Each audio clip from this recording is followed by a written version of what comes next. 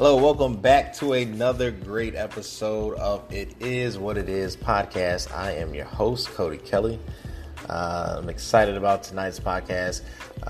Coming to you, this is our 16th episode, little milestone for me. We're going to be getting into and covering the Saudi Arabia oil field attack. Also going to be getting to some news that has been developing out of Walgreens and Comcast, looking at temporarily slashing its price. We're also going to be covering Trump and his view toward the state of California's right to set their own auto emission. That's going to be an interesting cover. And then also going into the Revolt conference that happened last week, and just some of the feedback and response and some interesting cultural perspectives in regards to that. And lastly, just some Chicago politics, Chicago news, some interesting developments out of the fiscal outlook for the city of Chicago, and recent housing development out of the city of Reno of the state of Nevada. This is your host, Cody Kelly. Look forward to getting into it with you. Thanks.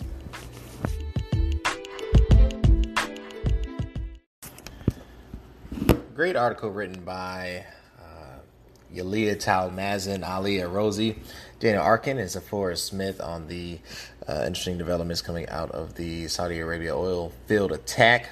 The Secretary of State, Mike Pompeo, on Wednesday has accused Iran of perpetrating an act of war after weekend strikes on the oil facilities in Saudi Arabia, saying that the attack had the fingerprints of the Ayatollah.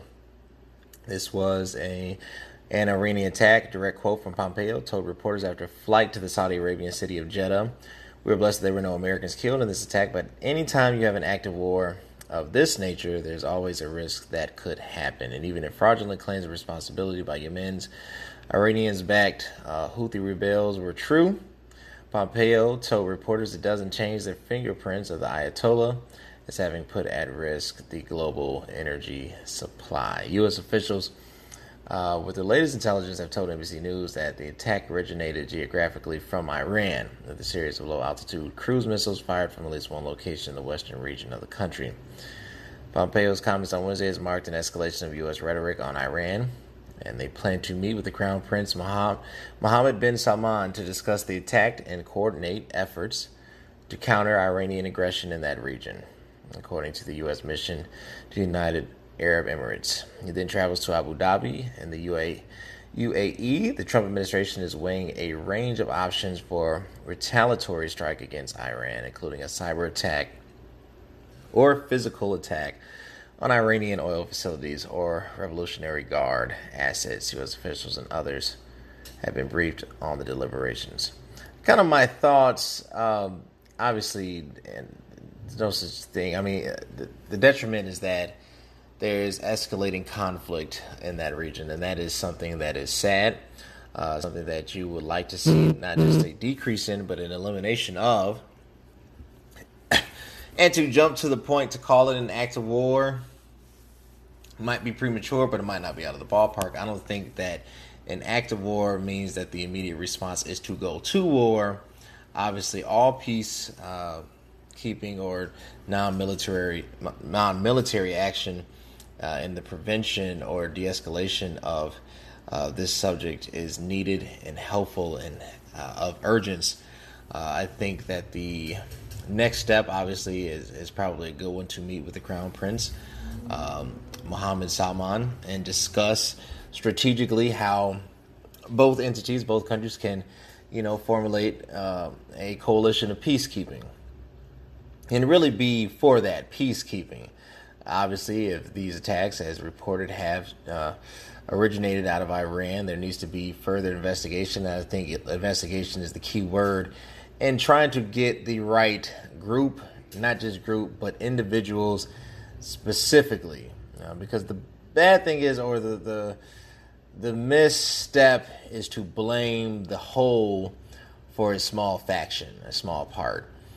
You don't want to create this escalated tension because of something that is this serious, but necessarily is not stemming from the sole source of government in Iran. There has to be communications with the state of Iran and their leadership, and understand, kind of a response to this, what is going on, to get some feedback for them, and then kind of build a strategy off of that. And some strides have been made. Iranian President Hassan Rouhani has said that Saudi Arabia should see the attack on its oil facilities this weekend as a warning to end the war in Yemen. And I think that's kind of the point. If this is retaliation because of a military escalation by the Saudi Arabian government, now two wrongs don't make it right, so I'm not going to excuse one party over the other, but I think it does go to show that it's a very complex nature, and just entering into it with physical force isn't the best solution. There has to be a meeting of all minds and all interests on the table and come out with a effective solution that is peaceful and that benefits the mass. Saudi Arabia's defense ministry said in a press conference Wednesday that they have evidence that the attack was not launched by Yemen. It was definitely supported by Iran. So obviously this back and forth is because of disagreeing political entities, and those are the entities that have to meet. I think our involvement should only be a buffer and an intermediary, but not the sole driver of the engagement. Our sole purpose is to create and sustain peace, first home and then abroad, but not to dictate terms toward anyone, but to make sure that there are proper sanctions and proper strategies in place to counteract these negative military escalations. And if they do that, then that will be an effective strategy for the oil attacks in Saudi Arabia. Great article by Paul Einstein. Apparently the executive branch of our United States government under Donald Trump, he is planning to axe California's right to set their own auto emission standards. California has originally was granted the authority to set tougher standards as an acknowledgement of the poor air qualities in their city, or in such cities like Los Angeles. This Wednesday, Donald Trump has barred California from setting his own vehicle emission standards, kicking off a battle that is likely to last well beyond the 2020 presidential election.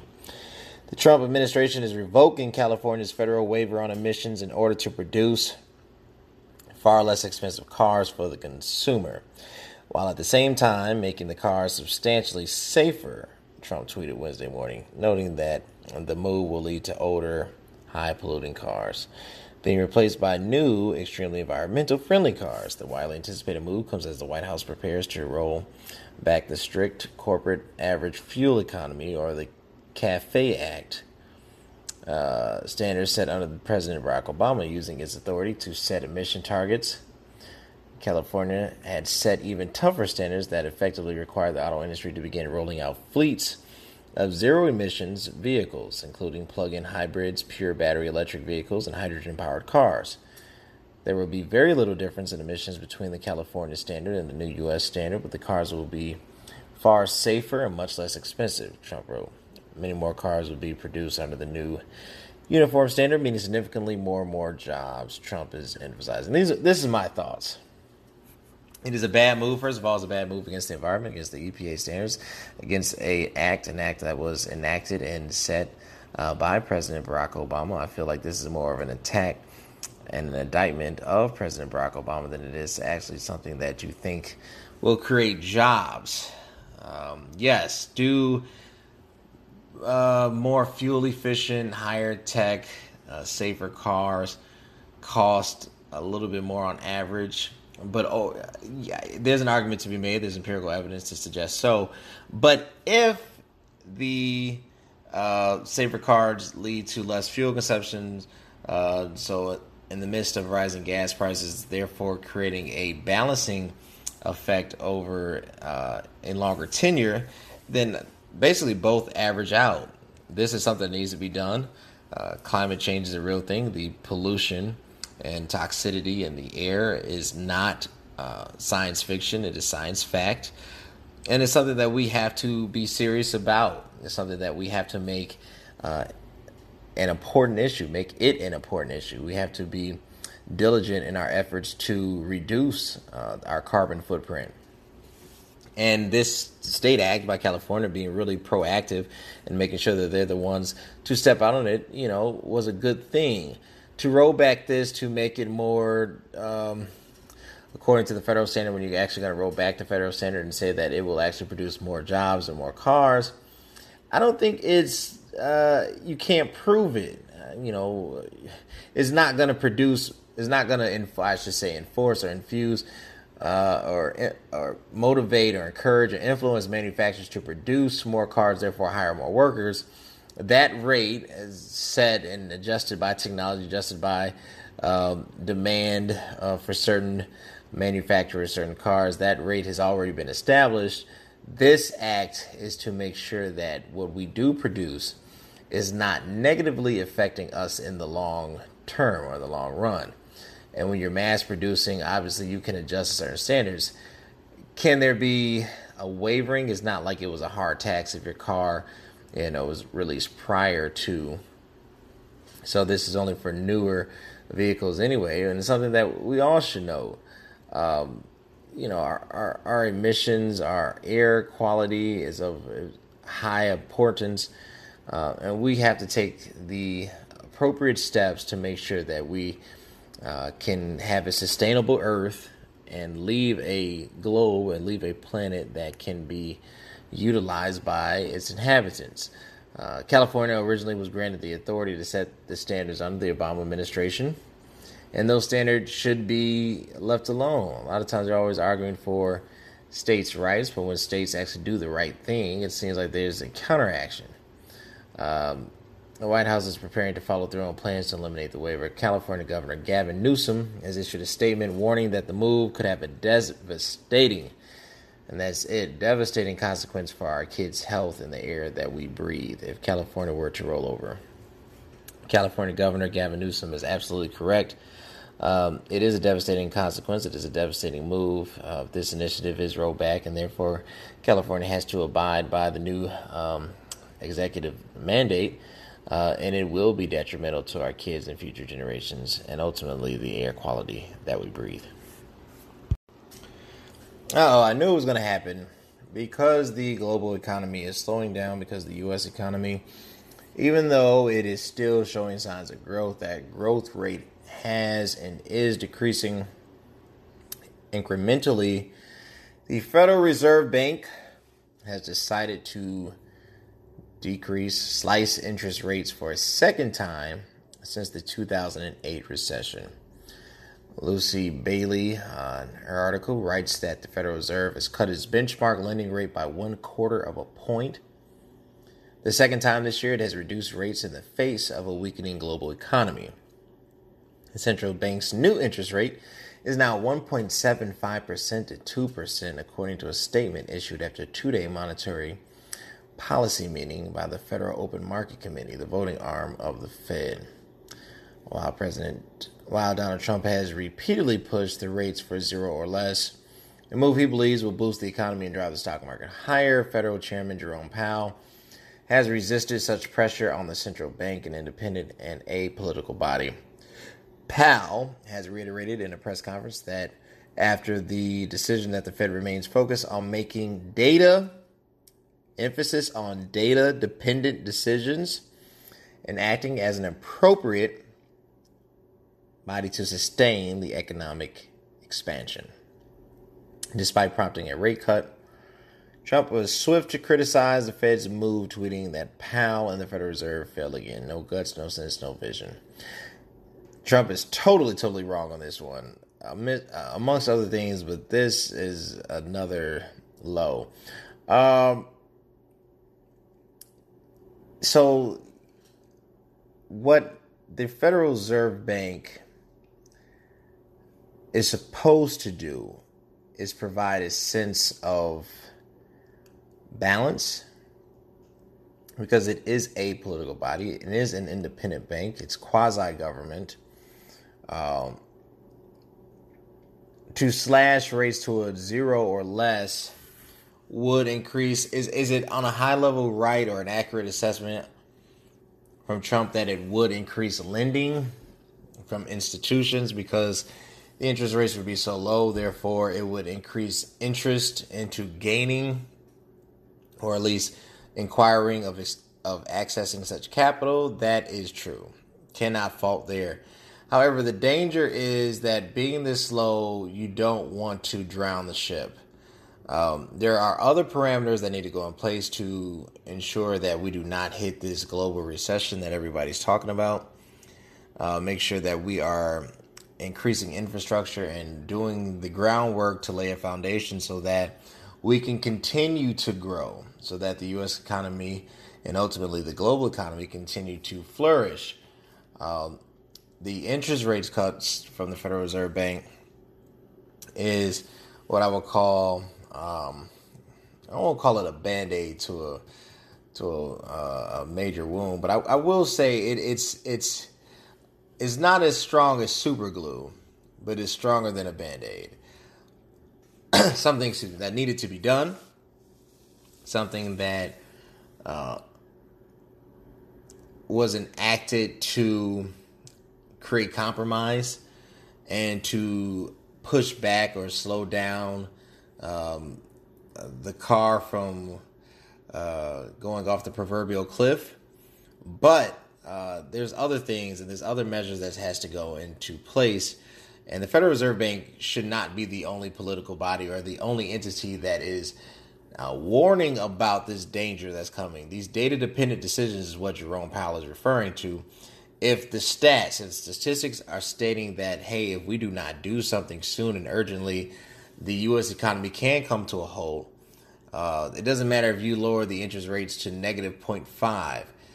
There won't be enough sustainable resource to be lent out or to be gained. There has to be a buildup of human capital first, job creations of living wages, and an influx of true middle class, true employee build up, union build up, living wage increase build up, capital increase for those making less than I would say $200,000 a year, build up, making sure that everybody is rising while not allowing the top 1% to float in the cloud, right? So this measure right here, it's going to be effective. I'm not going to say that it's not going to have a positive effect by lowering the interest rates again, but considering that you've lowered the interest rates twice in a matter of 10 years, now you're at an all-time low. Not an all-time low, but definitely a new low, 1.75% to 2%, from 2%, excuse me, is a dangerous sign, because how low do you go, right? Do you go down to the floor? I mean, I know it sounds cute in the song, but in the actuality and the application of a business model, I think this has some serious negative repercussions. Interesting development coming out of Comcast. Lillian Rizzo states that Comcast is planning to cut its price of its streaming hardware from $5 a month to $0. The cable operator looks to capitalize on internet customer base with a Flexbox and coming Peacock streaming service. Comcast Corporation is making its streaming device available free of charge to its internet-only customers in an effort to capitalize on its expanding broadband customers base as the battle for streaming customers ramps up. The nation's largest cable operator launched Flex at $5 a month. From $5 a month down to $0. Okay, so because cable is utterly ridiculously expensive for no reason, because you can stream and subscribe to what you want and customize programming that you, or not just programming, but content that you actually deem valuable, it has forced companies to readjust. Good and bad. Great for the consumer, great for the competitiveness of its pricing. I think interesting development is the company that figures out it first to put it all together. The Wi-Fi, the streaming platform that has everything that she's looking for, in a economic package that is unbeatable will, to me, be the new giant or the new kid on the block. For a lot of people, they get their Wi-Fi from one source and then they're, subscribed to Hulu or Hulu Live or YouTube TV, Netflix, Apple TV. But it's hard because it's trying to find the right programming, the right strategic fit for you, for the individual. If you are a person of efficiency and you want to streamline, you don't want to just be like, I pay my phone bill is, AT&T, my cable bill is, Xfinity, and, I'm subscribed to Hulu Live, it's too many pots, right? Trying to just get one provider that can do everything and anything that you need efficiently at a cost-effective price point, to me, is the name of the game. Because content is king, without a doubt. Having valuable content, that's why I'm interested in kind of seeing the developments from Apple TV and what they're going to provide.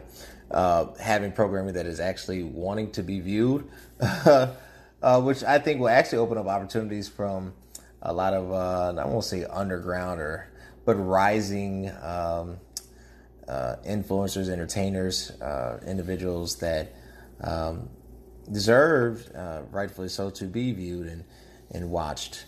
But what is going to, I think, happen out of competition, there's going to be a merger of thought.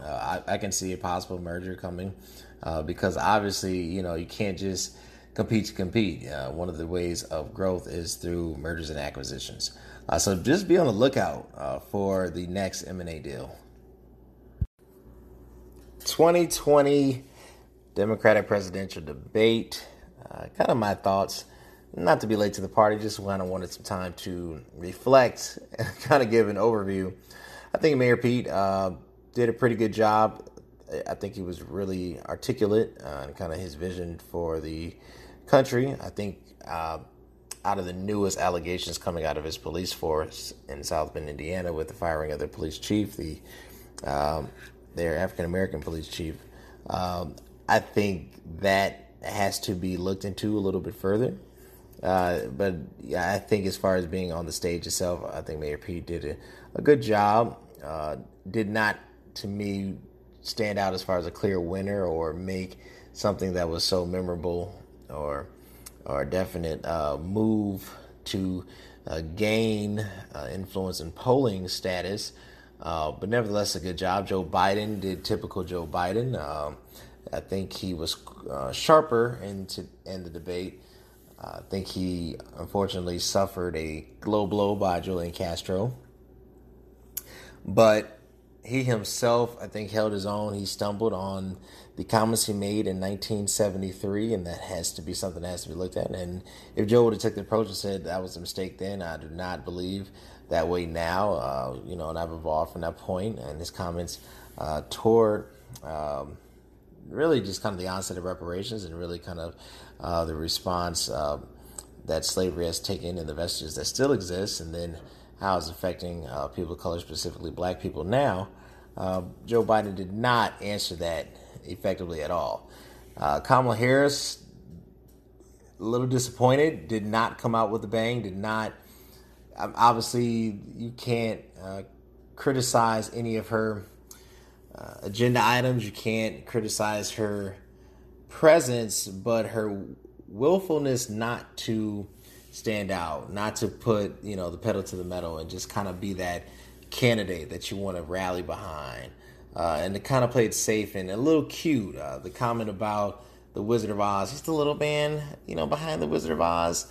It's cute banter, but politically to me was not a hit. Bernie Sanders, Elizabeth Warren, strong. I mean, Bernie was a little hoarse, but he's been on the campaign trail. But Elizabeth Warren really kind of took off. They've been strong and increasing and stable, and really nothing negative, not in policy, not in. The only thing you can say is that Elizabeth Warren, Biden brought up the fact that how she was going to pay for her view on health care, but as far as a candidate to rally behind, I think those two have been probably the strongest in these last three debates. Cory Booker did a great job. Typical Cory Booker stuff. I think Julian Castro, I think kind of his campaign kind of ran into the mud a little bit on that one. Did a good job on stage. Like I said, the low blow to Joe was a little much. But other than that, and then Beto did okay. I appreciate Beto's commitment to El Paso. I applaud it. I appreciate Beto's just charisma and just not just enthusiasm, but his heart. But I think Beto's having a hard time to gaining traction in the polls. But overall, there's really just four, and not to I know we have others, and Andrew Yang, of course. Andrew Yang was actually better. Andrew Yang actually was better overall. I think he answered other questions without mentioning universal basic income, though I am a proponent of universal basic income. I really was impressed by him. I think as it continues, he will get better.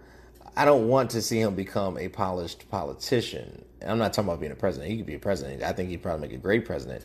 I'm talking about, just the polishedness of a politician, I think is ultimately deceiving. So that's the cool thing about Yang, because he's original and authentically him. But not having a true answer on policies and systemic policies kind of come at his detriment, and he needs to be partnered with a team that can help him deliver that message more clearly. In Reno, Nevada, the state that has Las Vegas, and the state that has Sin City, Mayor Hillary Sheevey has announced an ambitious plan to jumpstart the construction of 1,000 homes in 120 days. This is a very, very aggressive but amazingly awesome opportunity and initiative brought on by the mayor. Mayor Hillary has announced these ambitious plans to start. Said that the pilot program would help combat the city's housing crisis by deferring fees the city charges for such things as sewer hookups, road infrastructure to the back end of the project. Awesome growth. I like seeing cities that are aggressive, are ambitious, are increasing, are building their infrastructure and real estate and moving people in. And it's all signs of positive economic growth, signs of positive stability, signs of just a growing culture and evolving state that I hope every city ultimately comes into. This 1,000 homes in 120 days. I'm supportive of this project. I'm sure that the city residents are excited about the new construction that's going to begin. And basically by the new year, they'll be locked and loaded, ready to go. Awesome job to Mayor Hillary. Great article by Greg Hines in Cranes Magazine on politics. Greg goes on to state that Mayor Lori Lightfoot prepares to present her critical first city budget, a key indicator of the health of the downtown office market segment, has begun to flash red. This indicator is not the number of jobs or the vacancy rate, but of which continue to be solid by most counts. Rather, the weakness is in its capital flows, the amount of money spent to buy or sometimes build new structures.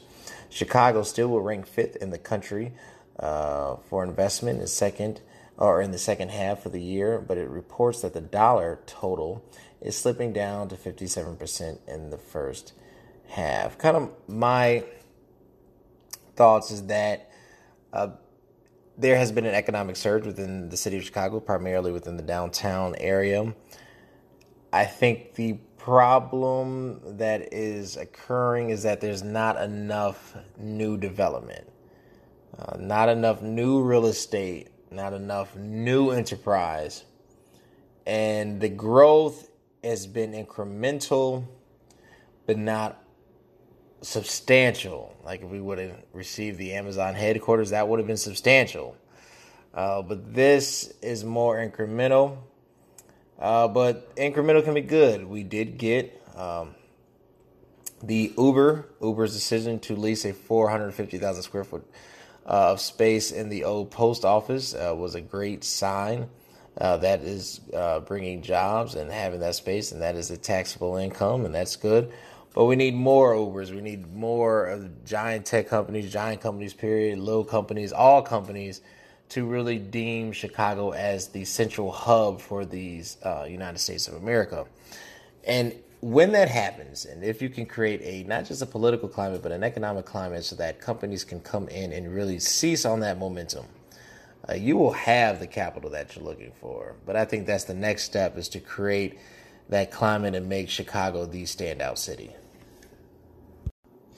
Unfortunate news is coming out of the camp of Walgreens, according to an article in the Cranes magazine. Walgreens is suffering kind of an economic regression or scaling back of its beauty supply cosmetic products, and really the traffic flow into its retail stores. There's a couple of things. First of all, they have not invested enough into the customer experience.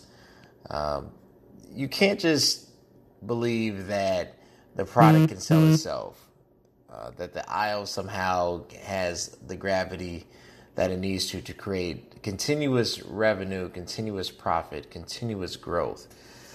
In the day and the age of technology and Amazon, the Amazonification of the world, and Walmart even trying to counteract that or get on board with it, if an individual is going to get out of their comfort, get out of their home, drive or walk or bus or Uber or whatever means, get to your physical store, you have to provide an experience for. Great book written by Pine and Gilmore, The Experience Economy. It talks about that. It talks about creating these experiences for all companies and how to capitalize on them. They really get into the Disney experience, Lego stores, and things that drive people to those environments, minus the products themselves.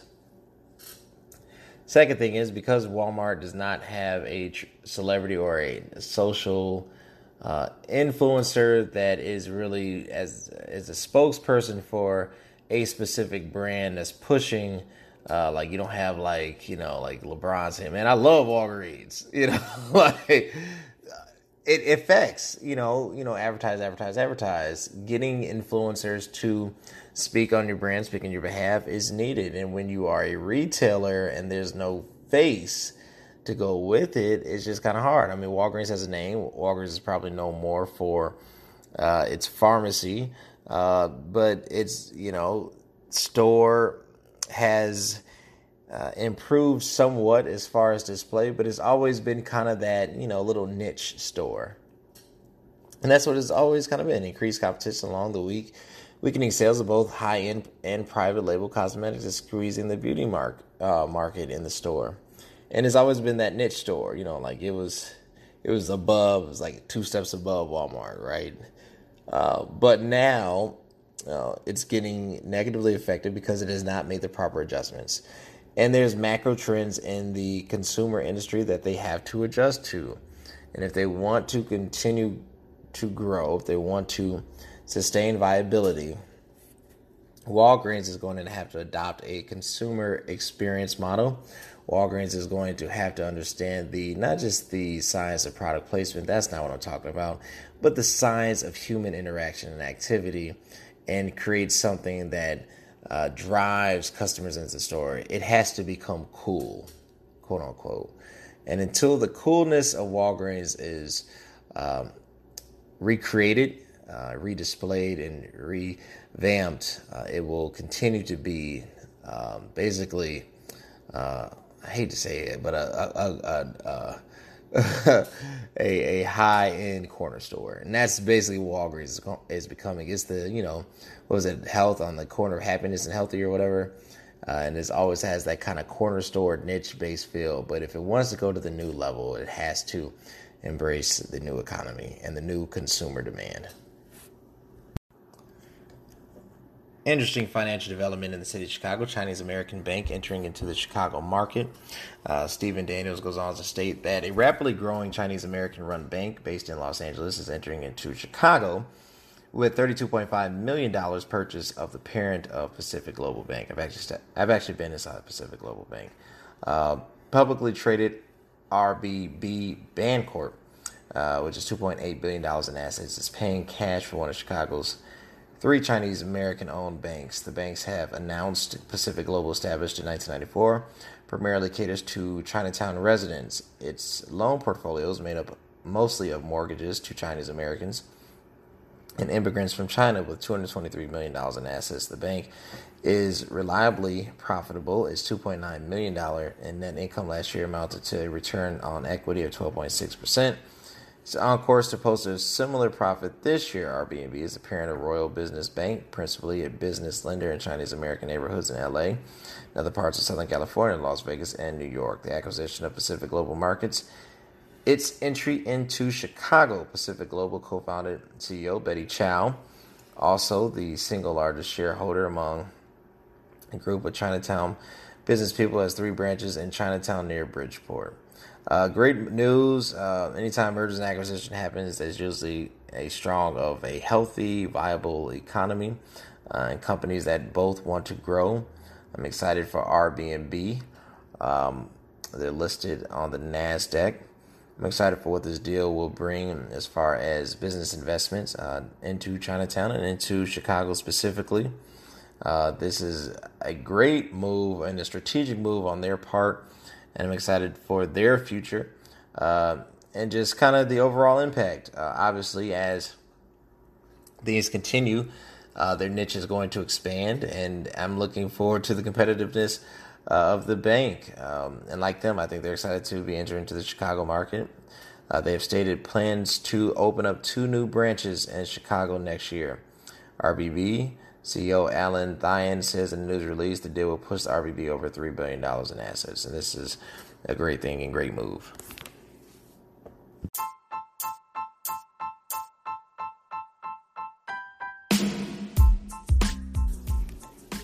This has been another episode of It Is What It Is podcast. I'm your host, Cody Kelly. Thank you for tuning in. Thank you for connecting with me.